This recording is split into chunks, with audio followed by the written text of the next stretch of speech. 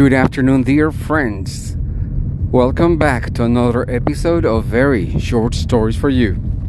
Today, ChatGPT mistakes. If you didn't know, if you trusted, if you wanted to know, the answer is yes. ChatGPT makes horrible mistakes. But just like with any person with enough confidence, you cannot realize it made a mistake until you fact checked. I am a professor in the university, and I have embraced the use of artificial intelligence. So my role as an educator has changed greatly in the last 2 months. Now what I do is to create prompts for my students, and they all use ChatGPT. And ChatGPT helps me attend the needs of 20 students. This was incredibly hard in the past, and of course the level of attention that I could provide my students was much less. Of course, even though I got very good results, but the level of attention that I can give them now, only by providing the right prompt, is unmatched. Unfortunately, ChatGPT makes a lot of mistakes. After trying, I have finally was able to provide my students with one prompt which analyzes their writing and creates the perfect report. And this is a standardized report. So all my students get the same report with the same point all the time. And of course it marks their scores, and it gives them the mistakes and how can they correct those mistakes, and some suggestions to implement and improve their level. Now the problem is that ChatGPT is making a lot of mistakes. So we are starting to learn that whatever ChatGPT tells you should be considered as referential. For example, some student writes furthermore, comma, and the rest of his line.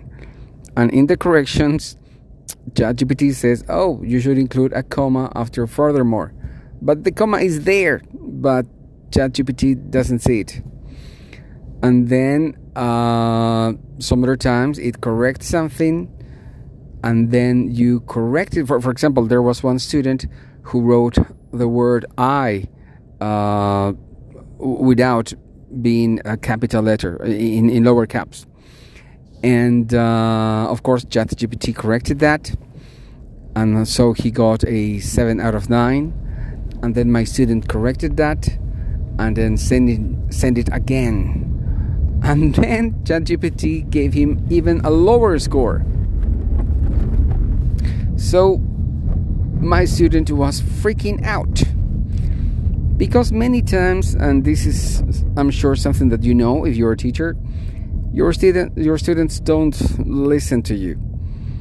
And so I told them many times, be careful with ChatGPT because it is not perfect. But of course this guy, even though he's looking at me, he wasn't paying attention. So when this happens to him, he was so shocked. He completely lost faith in himself, in artificial intelligence, in everything. But of course the rest of the people were properly warned, and they knew that it was a problem that they have to live with. Now, would I stop using artificial intelligence? Not right now, or I would say not anymore, because I believe it's part of my classes, and I am having a great time. And I am having a great time having a helper that helps me do my job in an easier way. Either way, these kids are writing 3 times more of what they write in the past, and they are happy to do it, and they get many answers. Probably some of them are wrong, but in general, they are being evaluated and scored repetitively and all the time. So this is something that I just could not do in the past, and now I just need to, walk around the room and help whoever wants my specific help in something. So it has changed the way I teach forever. Of course, my job right now is to find for new ways in which to implement artificial intelligence. But so far, it's been incredible, even though there are mistakes. I hope you found this interesting. This was a very short story for you.